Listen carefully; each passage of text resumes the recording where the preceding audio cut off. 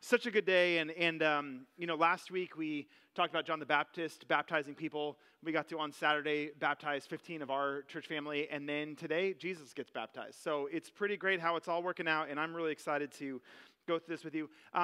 By the way, I'm Mark. I'm one of the pastors here, and if I haven't met you yet, I'd love to get a chance to chat with you. I'm excited. Like, God is doing these powerful, amazing things, and seeing these people getting baptized, that's such a big picture of it. For me, like coming back, having 3 months off for sabbatical, coming back and just seeing, man, there's like, we're just bursting. We're overflowing with like this love and this life that's just coming. And I love seeing it. That last song, by the way, was a song that Jaleese and Heidi had written. And I love that, these expressions of like, God is doing stuff here in our hearts and it's flowing out. I love it. Okay, so while we're going to go through the Gospel of Mark. If you want to open your Bibles to Mark, you can. Mark chapter 1. I'll put the verses on the screen for us. But while I was out for 3 months, one of the things we did is Laura and I got to take the girls to Washington, D.C. on a trip. And in Washington, D.C., everywhere you go and pretty much everything you see has all this like crazy historical significance. Some of the highlights for us was we got to see the actual Declaration of Independence, which is crazy to see. The actual Constitution of the United States, unbelievable with like they wrote that document. That document mattered and changed, shaped what our nation is. We got to see things like the flag, the massive flag that inspired the Star-Spangled Banner, you know? And so you're in this like location, this place in the world where you're seeing all these like really key artifacts, I suppose, that are like part of this massive story that shapes us around the events of 1776 and the birth of this country that I love so much and that shapes how we live, and just such a beautiful thing. And these are stories, so as you're there in Washington, D.C., we get to talk to the girls about these stories, and you're telling and retelling these stories, and they're really meaningful stories. Last week, when we went through Mark chapter 1, I was driving home with my daughter Claire, who's 11, and she was asking, she's like, Dad, how come at church we always talk so much about Israel and about the Jews? And I was like, you are brilliant. That is such a good question. It made me really proud of like our kids ministry and our youth and everything that like she's asking questions like, why do we always talk about that?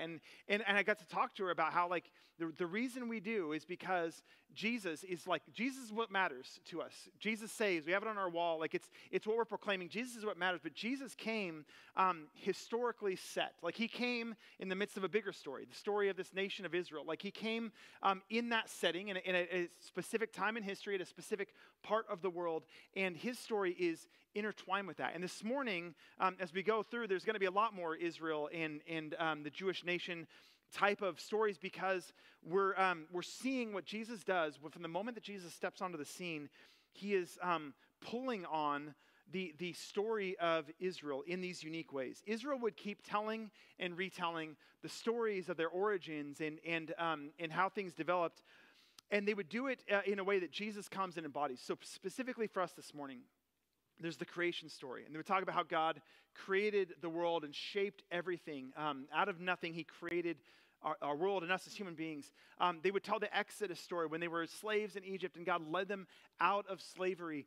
He would tell that story. They would tell that story over and over again, mark it with feasts and Passovers to remember what had happened. They would talk about the kingdom of God and specifically King David as the kind of key figure ruling over it all. And so these stories would be told and retold. And what's cool about this morning is we get to meet Jesus for the first time in the Gospel of Mark. It's only the second week, but here he comes onto the scene, and we get to see how Mark tells the story of Jesus arriving in a way that pulls in all these stories. So let's get started. The first thing we see Jesus do is he comes through the water, he gets baptized. So verse 9.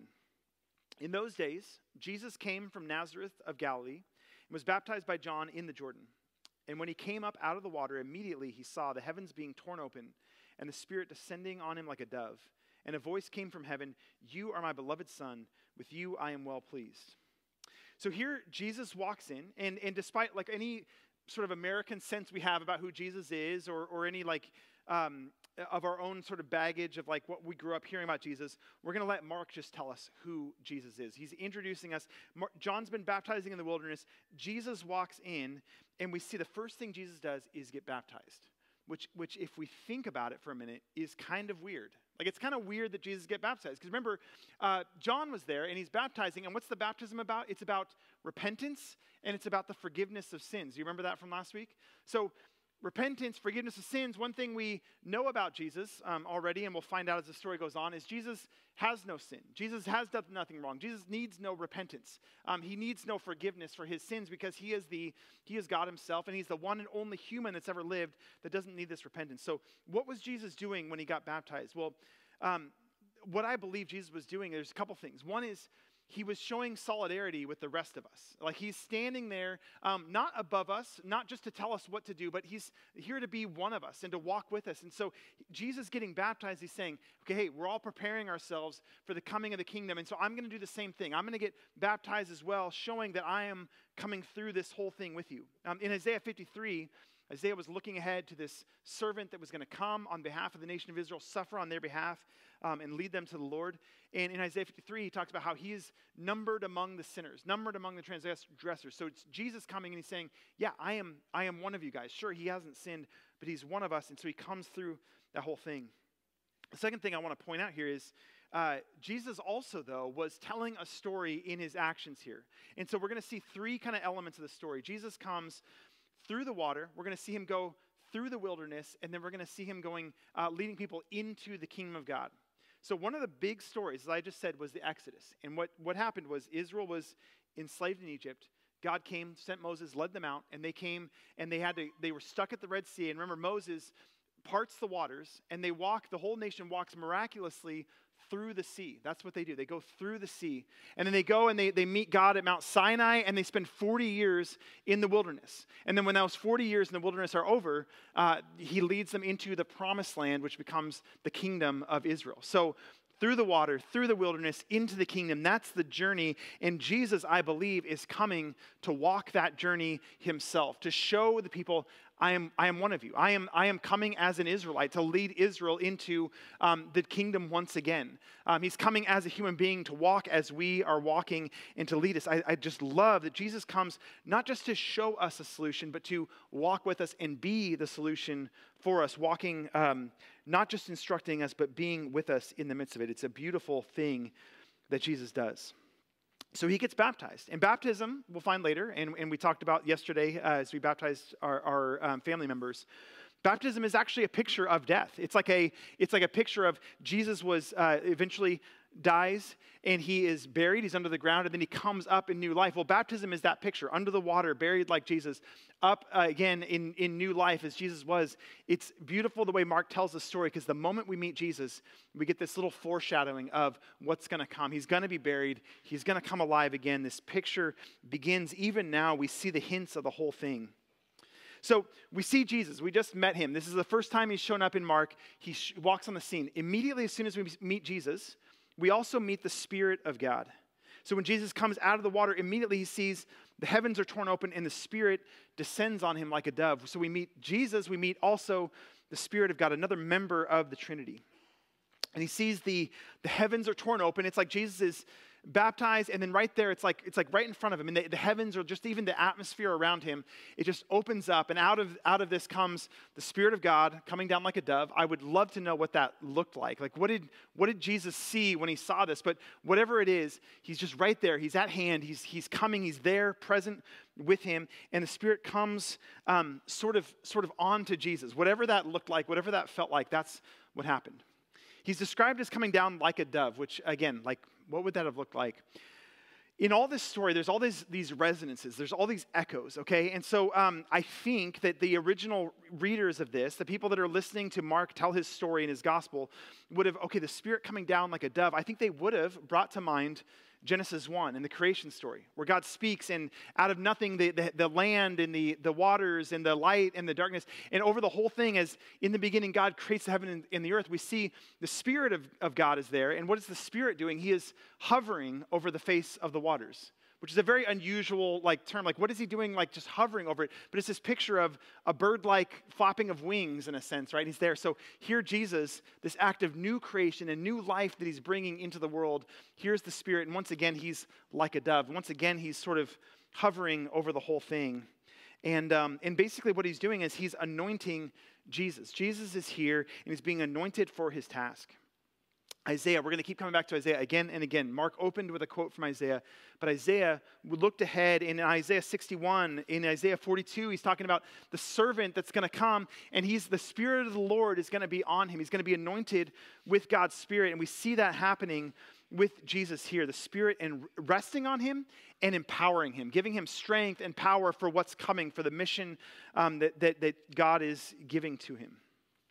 So we meet the Son, we meet the Spirit instantly, and then also instantly we meet the Father, God the Father in this. In verse 11, this voice came from heaven, "You are my beloved Son, with you I am well pleased." It's God speaking, the Father from heaven speaking and telling him, like Jesus as he comes up, "You're my Son, you're my beloved Son, I am well pleased in you." And it's this beautiful, beautiful picture of all three members of the Trinity. They're in this together, and they start the whole thing. What you're seeing, and you might feel like I'm a little conspiracy theorist with like all the connections, but I think this is how it worked. I think Mark is intentionally trying to make connections to everywhere in the Bible. My excellent example of this is from one of my favorite bands, which is Radiohead. Okay, I know most of you are like, yes, mine too. And Radiohead has this song called "Everything in Its Right Place." And the way that he does this song is he sings his vocals and then just like loops and echoes it like crazy. So as the song builds, you have all the elements of the first parts of the song just kicking around the whole thing. And the result is really beautiful. I am convinced maybe like 25% of you will go listen to it and agree, and then the rest of you will probably be like, no, this is really not very good, which is what I'd expect. But it's brilliant. It's like so cool how it all builds, and the echoes like actually make it cooler, and you hear the whole thing. If you don't like that Radiohead example, think of like Gregorian chant, okay? The monks singing in these old monasteries, and their voices, they're continuing to sing new words, but all the echoes from the words they sang before are just coming and filling it in. Or if you prefer, modern musicals do that often with little vocal resonance with a line or a song earlier in the whole thing. It's beautiful when it builds. And I think that the way that the Old Testament writers and then the New Testament writers, the way they work together is there's these songs, these lines that were sung so long ago, and they stayed in the national memory of this people, and they echoed around. And as these New Testament writers are talking about what they saw happen with Jesus, it's like they can't help but include some of those echoes in it, and the whole thing builds. So when the Father comes and he says, "This is my beloved Son with whom I am well pleased," he is saying to him, he's quoting something from Isaiah 2, from Psalm chapter 2. "Today you are my Son, today I've begotten you." It's a picture of the Messiah that's going to come, the ruler that's going to come, and God's owning him as my anointed one, my chosen one, my Son, the one that's going to do my will on this earth. There's a few times in the story that we get a picture of Jesus being referenced as the Son of God. It doesn't happen as often in Mark as we'd think, but it happens here as he's baptized at the very beginning. It happens about midway through in the Transfiguration when Jesus is shown in all of his glory and God's voice once again saying, "This is my Son." It happens again at the crucifixion when Jesus is being crucified, and it's actually a Roman soldier that says, "Surely this is the Son of God." We get these pictures of affirmation of who Jesus is as the chosen one of God. Another little echo here, another thing that we see that the original hearers, I think, would have heard in this is when he says beloved Son. There's a famous story, one and only one famous story in the Old Testament where the word beloved son is used, and that is Abraham and Isaac. And Abraham is called upon to sacrifice his beloved son, Isaac. And of course, in that case, there's a ram that God provides so that Isaac doesn't have to die. In this case, here is the beloved Son once again, but this time, Jesus himself is the ram that is offered, the sacrifice that's substituted. So all of this, like we're being introduced to Jesus, and there's this picture of like all three members of the Trinity that are there and just saying, this is good, we're in this is right, like he is the chosen one. And we have to see at the very beginning, as soon as we meet Jesus, we see that actually he has everything that we are longing for. Everything that we as human beings have ever longed for, any human that's ever lived at any time has longed for, is like, we want acceptance. We want to belong. We want to be accepted. And we want that like from our earthly fathers. We want that at the highest possible level. And so ultimately from God himself, we want to be accepted. Well, here's Jesus coming on the scene, and the Father is saying, he's my beloved Son. I'm well pleased in him, right? He's got the full acceptance of the Father. And so we see in Jesus, oh man, he has what we want. So often in life, we go through life and we're frustrated because we can't control the events. We're not strong enough to get through or to do what we think needs to be done. And so here's Jesus at the very beginning, and the Spirit of God is coming on him, anointing him, empowering him. So he's got this greater than human strength as he begins the whole thing. Jesus, we're seeing, as soon as we meet him, this one's got it all. He is the approval of God and the power of God, and he's going to walk into this world. What we see with Jesus from the beginning is, man, he's got what I need. He's got what I long for. So we're attracted to him. We're wanting to follow him. What we'll find as the story unfolds is he came specifically for us to show us what that looks like and to invite us to experience also the acceptance of God, the empowerment of God. We get invited into the beautiful thing that God is doing with Jesus. I think a decent summary of the whole book of Mark as we walk through is that everything we need gets embodied in Jesus and then provided for us through Jesus. It's a beautiful thing.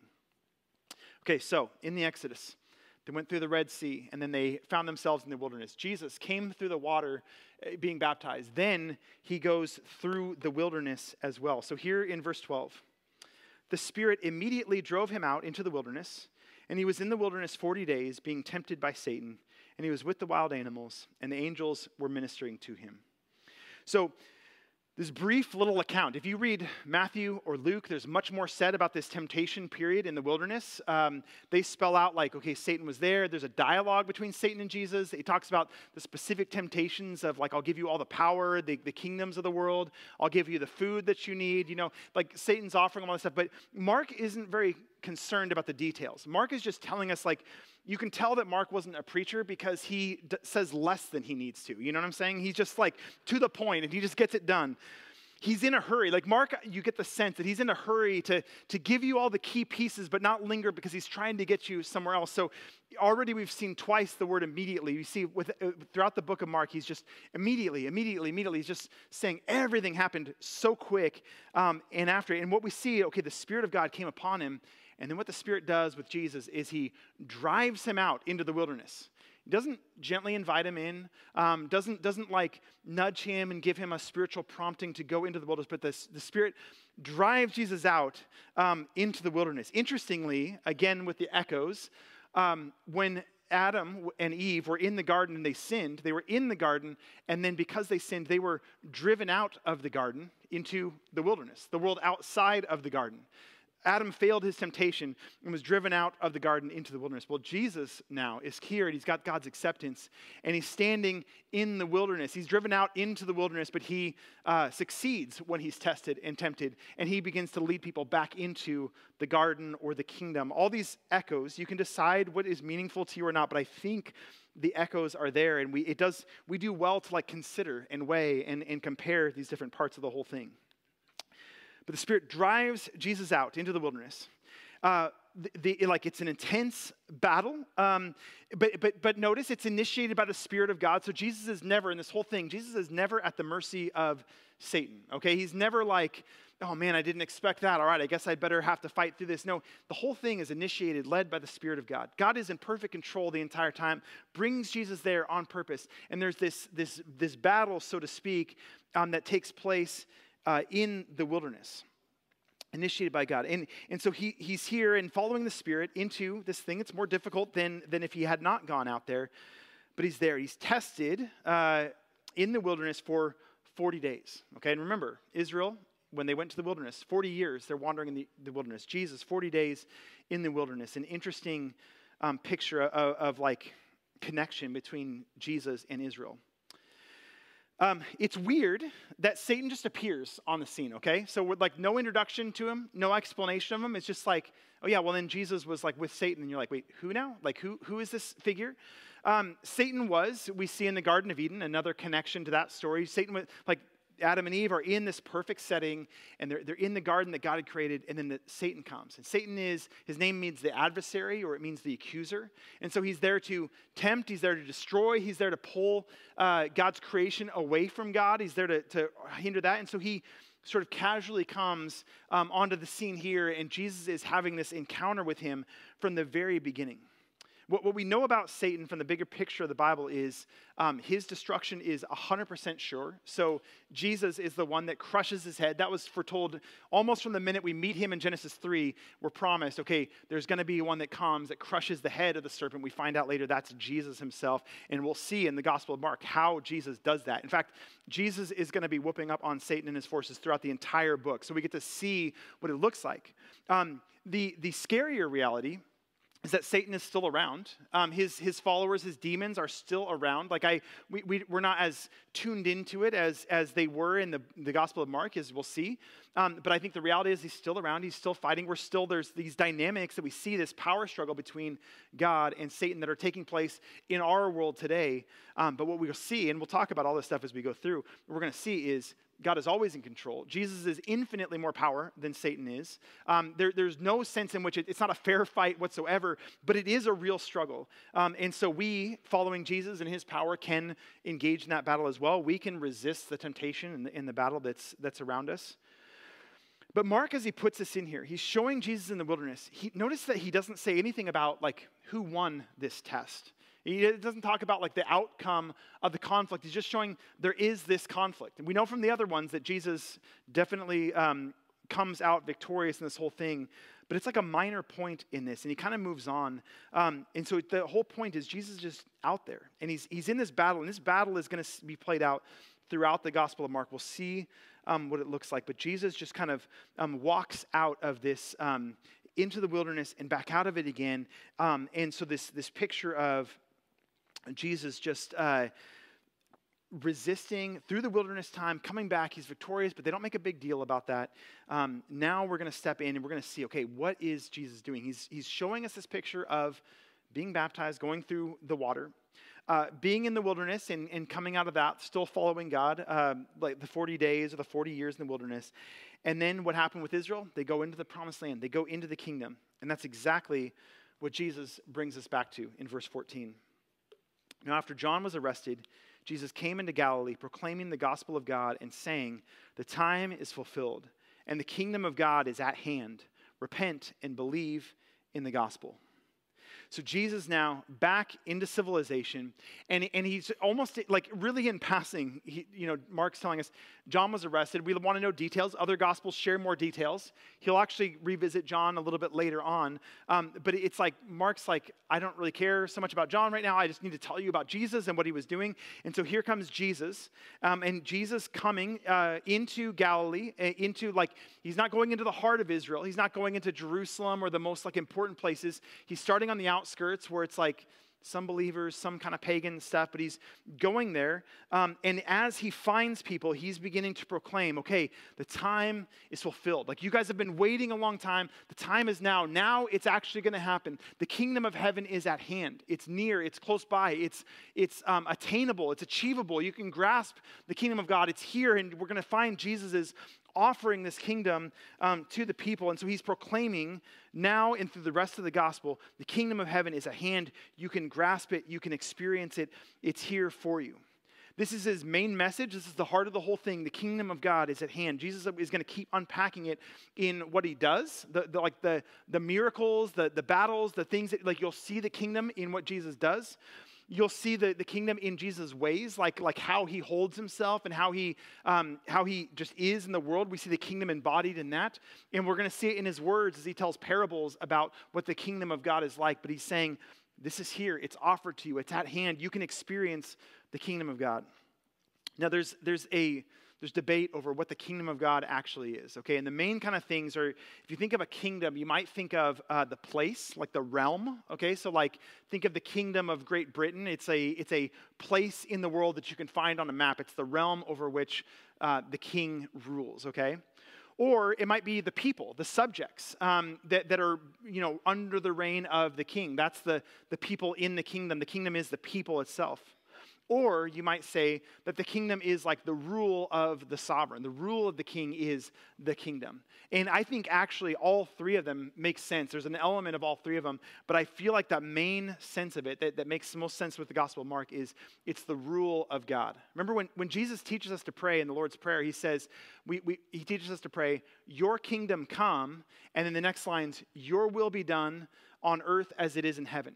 And so I think he's saying there's this reign, this rule of God where his will is done perfectly in heaven. And so when we pray for his kingdom to come, we're praying that his will that's done in heaven would also be done on earth. I think the emphasis is on the rule of God. So that's the ways of God, the way that God wants to rule and order society and us as human beings. Like that's what the kingdom of God looks like. So of course, when Jesus was here on earth, the kingdom is like right here because Jesus is there and he's inviting people to experience the rule of God, the good rule of God.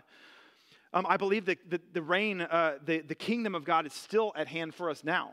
Jesus is not here, but I think we can still grasp it and see God's will being done on earth. I think it's still available to us. And I believe ultimately there's a time when that kingdom is going to be here in a fuller sense even than it is now. But I think that invitation to experience the kingdom of God is still available to us. We're going to see that as we go through the gospel.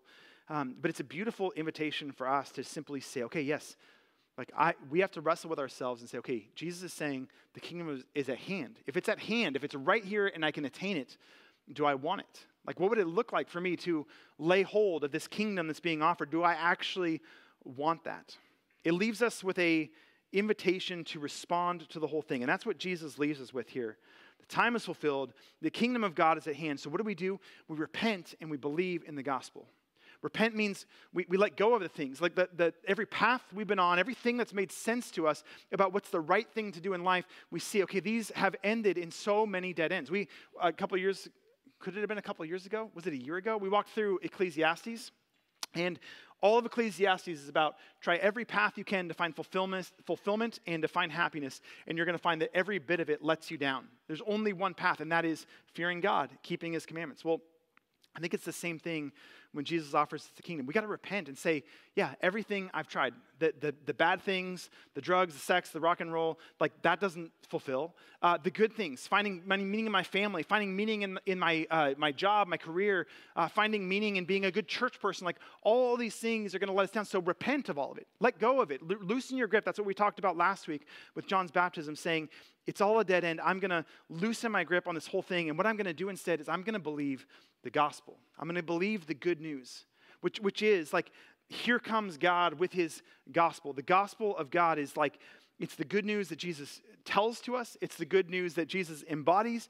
And it's saying there's a new way to be in the midst of this world.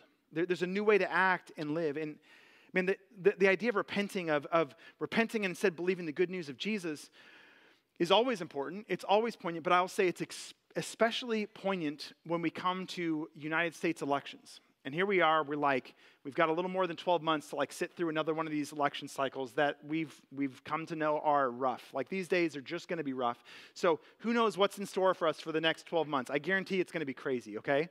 And as we step into that, there's this reminder for all of us, this call to say, okay, are we going to repent and believe the gospel of God, or are we going to believe the gospel of Republicanism or Democratism, right? Are we going to believe the gospel of America that if we could just get the right person in office, if I could just get my values represented in my senators or in the judges or in whatever, then the world will be right? No, the election cycles remind us, Jesus calling us to see and believe, repent and believe in the kingdom is a reminder that even as we do our best to be good citizens, as we weigh the arguments and see, okay, what is going to be best for our country? All that is very good and beautiful, and it's our right as American citizens. We should do that. We need to do that.